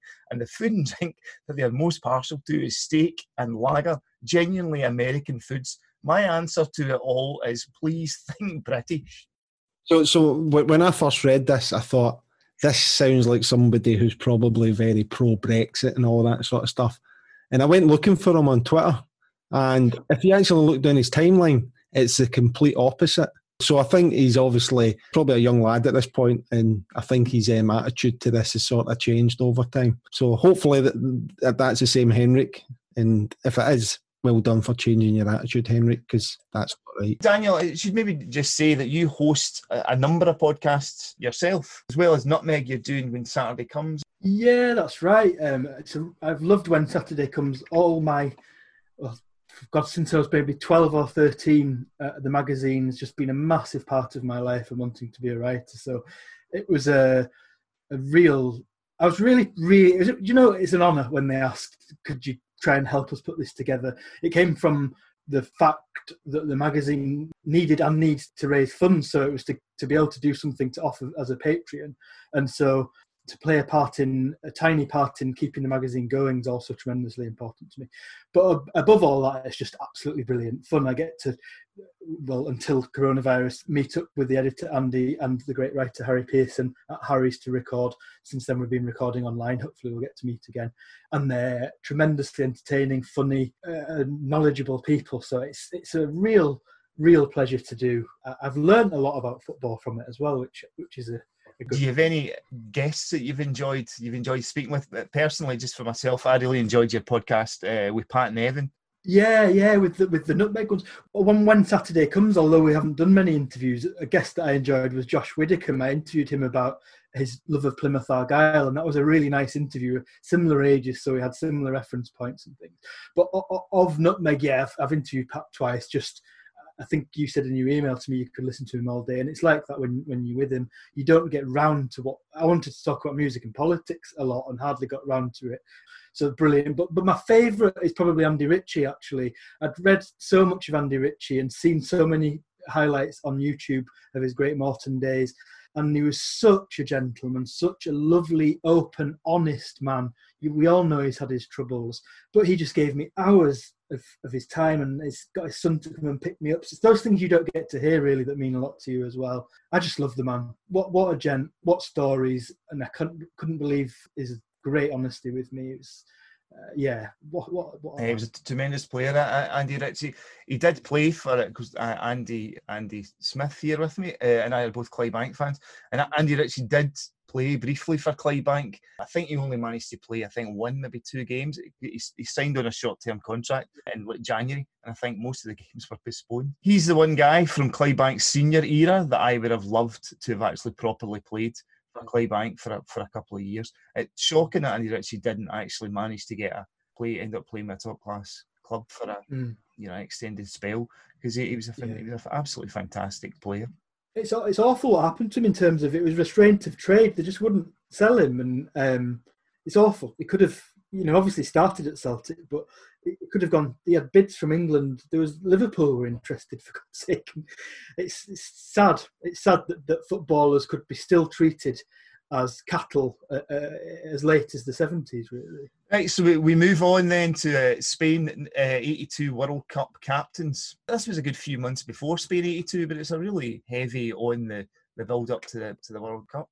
World Cup captains number 7, Zdeněk Nehoda of Czechoslovakia. Also, there's a wee bit there on the manager, Josef Venglos, and it looks at how Czechoslovakia qualified for the World Cup and their World Cup record. And this is the kind of thing that Shoot did that you wouldn't. Nowadays, you could find Czechoslovakia's World Cup record anywhere online, but it's the kind of thing that these days that you wouldn't be able to find as easily as readily as all that.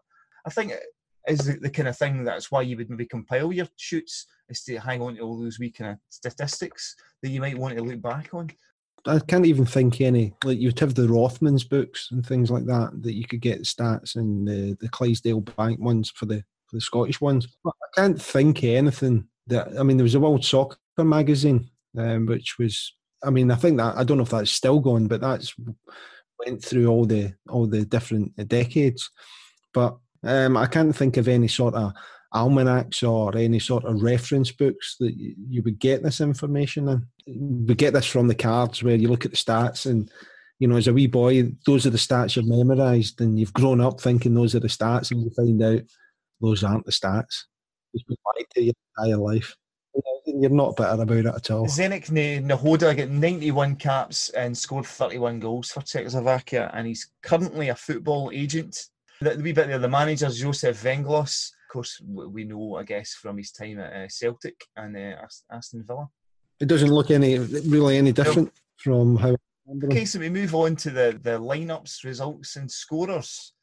Yeah, well, Scottish Cup is in the Civil Service Strollers.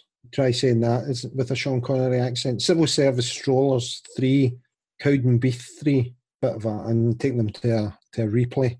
Does it give the second one? Doesn't have the second one there. So I mean, that's a bit of a scalp for Civil Service Strollers. Stenhousemuir 2, Berwick 5, and some other Scottish Cup games. Notably, only 11,000 at Celtic as well, and yet 12,500 at Motherwell. Interesting. Oh yeah. I'm guessing the majority of those maybe Aberdeen supporters at the time. That would have been. Is that a midweek game or is that a Saturday game? This one? That's a Saturday, I think. So I think that's the game. Motherwell 0, Aberdeen 1, where John Hewitt scored after 9 seconds.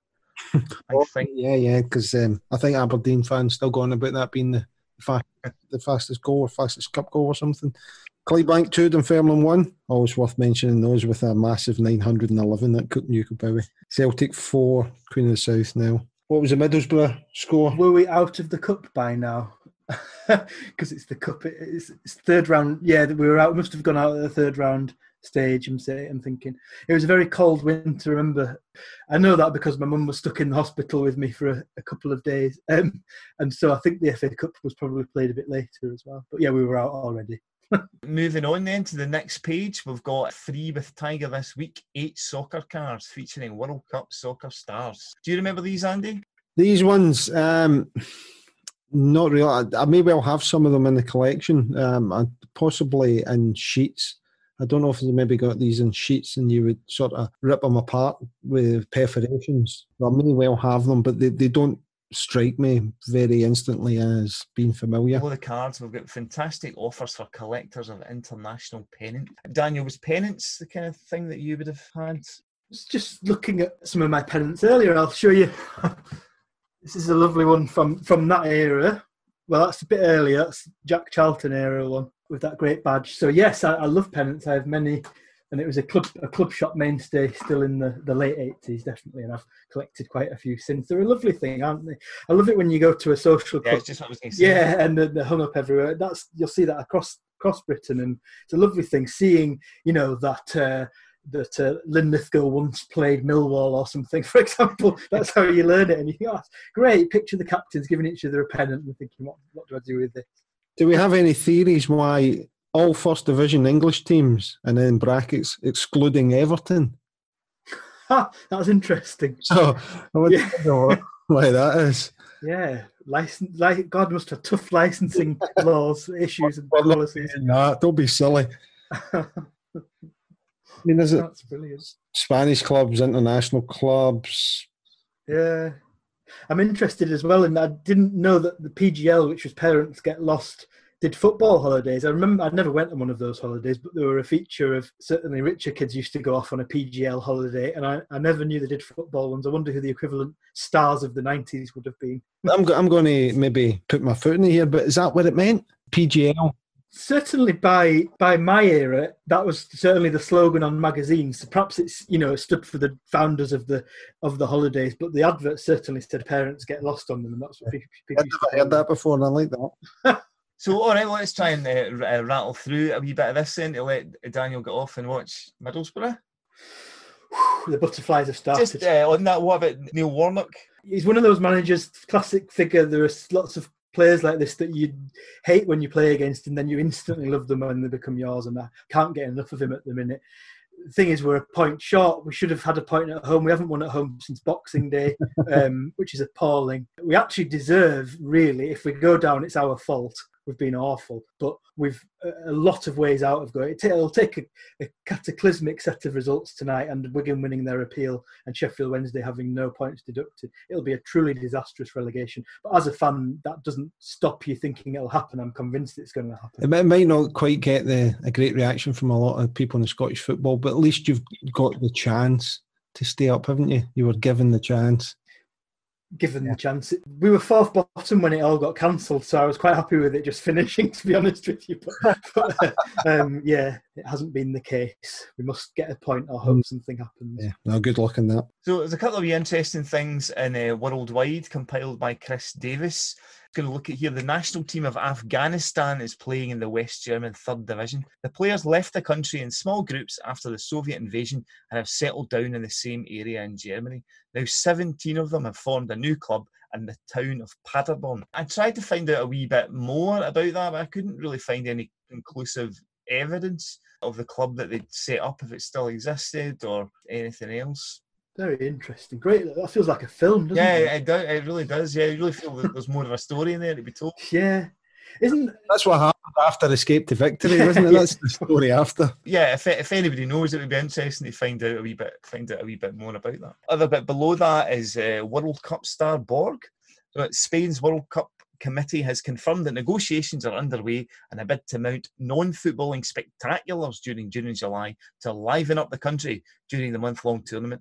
If the negotiations are successful, there'll be performances by Julio Iglesias, the Rolling Stones and the Bolshoi Ballet, a Karpov-Fischer chess match, a Borg McEnroe tennis match, a Formula One race, a spectacular bullfight, a big horse race and an important athletics meeting. Now, I don't recall any of that happening during the Spain 82 World Cup, but it's interesting, isn't it? Karpov-Fischer chess match, a Borg McEnroe tennis match. That's really interesting that they were trying to do that. A wee bit there about Roger Milla, obviously the star of the 1990 World Cup. Cameroon's ace striker Roger Milla has been suspended by his club after spending 5 extra days back home in Yaoundé, celebrating his country's qualification for the World Cup finals. He was always a maverick, it would appear. As a punishment, they made him train with the youth side. Milla has a habit of disappearing without permission. Yeah, great stuff. And all these worldwide things, Diego Maradona is mentioned. Maradona's old club, Argentinos Juniors, is in a bad way financially, as Boca Juniors whisked away Maradona on loan and haven't paid for him! Argentinos are having to wait anxiously for a court decision on Maradona's future.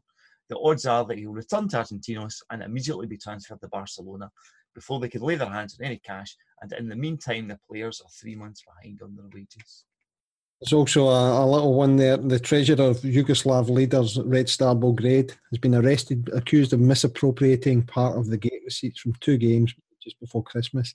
Estimated about £9,000 involved. Again, £9,000 is a lot of money, so I dread to think what the gate's receipts were. They would take that sort of money and not think it wouldn't get noticed. It strikes me, by the time I was a shoot regular in the early to mid-90s, it wasn't as internationalist as these ones. I don't remember that much international coverage. It's interesting. From our experience anyway, it starts getting a bit less focused on news and information, and it's more sort of focused towards younger readers. Well, there were a lot more posters, I tell you that, and I think we're going to come to an Airdrie one, aren't we? But there's so few posters compared to, it seems to be every other page by the 90s. We'll race on briefly to that Airdrie poster then. Great kits. One of the great kits. Saw a Sabutio Airdrie team on Twitter the other day, and I thought, that is the best Sabutio team I've seen, I think. I know they won't be popular with you. No, they're absolutely not popular with us at all. We have to be professional about this and treat them. Yes, I know. I do grudgingly admit it's a smart kit, and they have maintained that style of kit absolutely throughout the various incarnations of the club. But yeah, they're not fondly thought of in Clydebank. No. That's for sure. I understand that. But there's a few players there we can have a wee look at. Front row, we've got Pat McCluskey, who was with Celtic in the early 70s. Beside him, we've got Sandy Clark, who's sporting a beard and a gold chain. Obviously, went on to West Ham and Rangers and has become a pundit. In the front row as well, we've got Jim Roger, who went on to become a bit of a Clydebank legend. Do you spot anybody there, Andy? Willie Maguire in the front row as well. He was there. He was in the news a few years ago about playing Keepy Up with something. I can't remember what it was. It was like it might have been like I don't know if it was something stupid like a chocolate egg or something like that. He was in the news about, keeping up for so long. But yeah, I'm friends with Willie on Twitter as well, so I'll give him a mention. Middle row, John Martin there, right in the middle. Absolutely outrageous perm. I think, when is this went? Possibly to, and I'm going to be aging this, I don't know if you're aware of the live YouTube event of A Shot of Glory. That's going to be Ali McCoist and, what's his name? The American actor that's in it. Robert Duvall. Duvall are going to be doing a live event of the showing of that show. I believe it may be on Thursday the 23rd. Possibly. I hope I've not missed that. But John Martin's in that as well. And I don't know, in the movie he's got a stutter. And I don't know if that is just part of his persona in that, or if he actually has that in real life. I have to admit, just looking at those socks as well, those socks could well be part of a Scotland national team kit as well. Bobby Watson, the manager, obviously, ex-Motherwell, ex-Rangers, amongst some others. I've never seen a manager sat to the side like that. I don't know if that's a statement on his part. Other players, George Anderson, the ex-Morton, I think, wasn't he? John Flood, quite small in the end there. They could have maybe got somebody to balance that off. I think maybe if they got Tom McCafferty in the middle row and maybe put him on the end at the top, that would have balanced off Flood for all these people who need their balance in these things. It is a great kit. It's very obviously Airdrie. I think it's pretty much well known. Certainly in the UK, that is the Airdrie kit. So if we jump along to page number 35, it's this week's Tartan Talk column, and it's by Ali Dawson of Rangers. And again, World Cup themed, Scotland's Irish star set for Spain. Do you believe that the Rangers player with probably the best chance of playing in the World Cup finals in Spain this summer has hardly kicked a ball in our first team this season? Sounds a bit Irish, doesn't it? In fact, it is a bit Irish. The player I'm talking about is the versatile Northern Ireland international, John McClelland. And that's right, there was no Rangers players in the Scotland squad for 1982, and it was obviously before the era of Rangers players were throughout the English World Cup squad. So John McClelland did go to Spain in the Northern Ireland squad.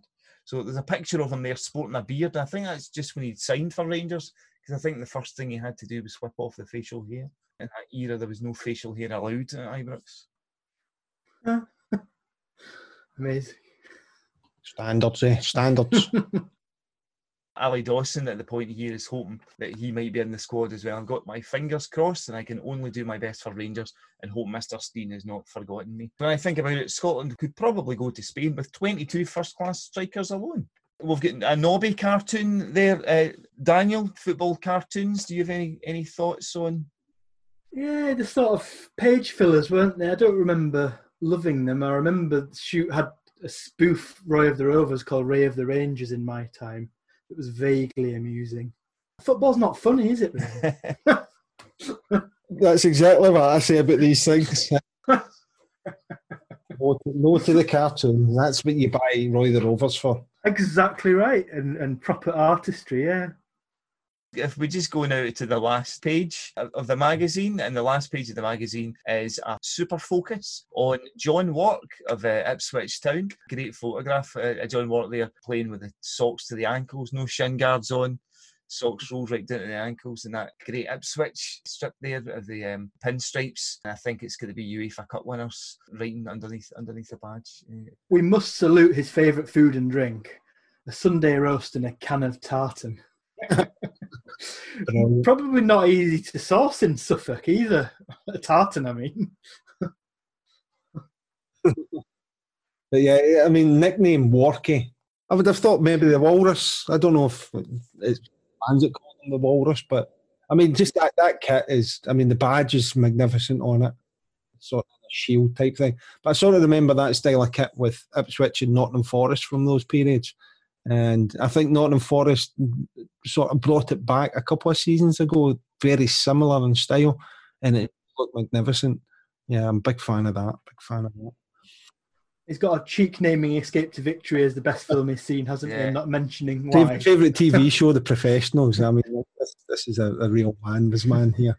He names his best ever all-time 11. Jennings, Killis, Alberto, Beckenbauer, Beattie, Cooper, Bremner, Netzer, Maradona, Best, Pele and Law. I presume Beattie's his teammate at Ipswich. Which person would you most like to meet? I've already met him. Pele. Again, Escape to Victory from there, isn't it? Personal ambition to play for Scotland in the World Cup finals in Spain, which obviously he did and scored twice against New Zealand. And as we know from Simon Weir, who also comes on the show every now and then, he actually furnished John's sister. So John had lost his copy of the Escape to Victory strip from the movie, or the tracksuit or something from the movie. Simon managed to get a hold of a new one for his sister, who presented it to him. And we've got some photographs of John wearing it. Ah, brilliant. All right, so that's us got through the magazine. So, Daniel, if you want to sit awkwardly while Andy does a bit of wrap-up. Yeah, so part of the thing we do with the show is we do team up with a charity partner for each of the seasons we do, and we try and get exposure for them, raise funds if we can, things like that. So I'm just going to give you a little shout out here for our current charity partner, which is the West Dunbartonshire Community Food Share, and that's Dunbartonshire with an N. So this charitable organisation provides various services and support to the local community, including the following: school uniform bank, a school holiday brunch bags, food provisions, Christmas toy bank, cooking and growing lessons, and a baby bank.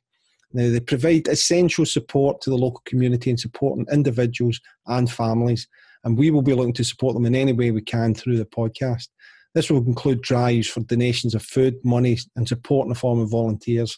But we will also be raising the awareness of the group to highlight the work that they do, but also to ensure that families and individuals who can benefit from the group are aware of these vital services. We'll hear a lot more about the West Dunbartonshire Community Food Share in our future podcasts, and I keep saying this, but we will get her on. Claire Coyle from the group will get her on the show to discuss the work and discuss what they do and how we can support them. So you can follow them on the West Dunbartonshire Community Food Share group on Facebook, or on West Dunbartonshire communityfoodshare.co.uk for the website.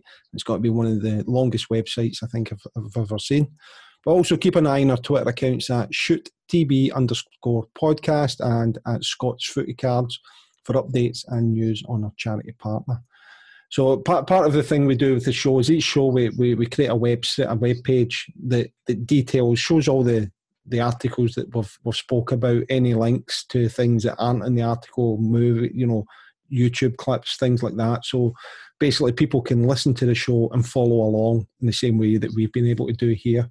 But we'll also have a donate button on that, so anybody can donate. For every £1 that you donate, you get a virtual raffle ticket, and at the end of each season we will raffle off the original magazines that we've been talking about. We'll be looking to throw in other goodies. I'll throw in some other stuff from my collection. If there's anything that you have yourself, Daniel, that you can maybe throw in. Yes, and a couple of signed books, definitely, yeah. That'd be absolutely great. So as I say, what happens is for each £1 that you donate, it will get you a virtual raffle ticket, and then when we draw that, the winner will get the goodie bag, and the proceeds of that will all go towards the food share as well, the West Dunbartonshire Food Share group. So on that, we'd also like to thank Pete Wiley of the Mighty Wah for use of Story of the Blues, which is the music for the show. And you can catch up with Pete on petewiley.co.uk and check out any details of upcoming gigs and new music whenever that starts happening again, hopefully soon. And also would like to thank our producer, Diane Jardin, for her ongoing work and support of the podcast. And you can check out transmissionroom.co.uk, and it's based in Clydebank for music recording and rehearsal facilities. And hopefully myself and Tom will get back into the studio some point in the near future as well. In terms of what's happening with yourself, Daniel, what's going on with you at the moment? Busy with Nutmeg. This is a really busy time because you're getting all the articles in. The deadline was July the 20th, so odds and ends are coming in and we're just going through that process. So that's pretty full time at the moment. And editing part 2 of a When Saturday Comes podcast celebrating the magazine reaching 400 issues. They're my main immediate work tasks, but it's hard to concentrate on anything with relegation hanging over you. So hopefully by 9:30 tonight, I'll be a happy man. I may even go and find a socially distant pub and have a pint. Good luck with that. I genuinely mean that. I hope to stay up. I'd like to thank Tom for being Tom, as always. Thank you, Andy. And for everybody listening out there, thank you for listening to the podcast. Please share it with your friends. Give us some feedback on the website or on Twitter. Until the next time, let's shoot the breeze.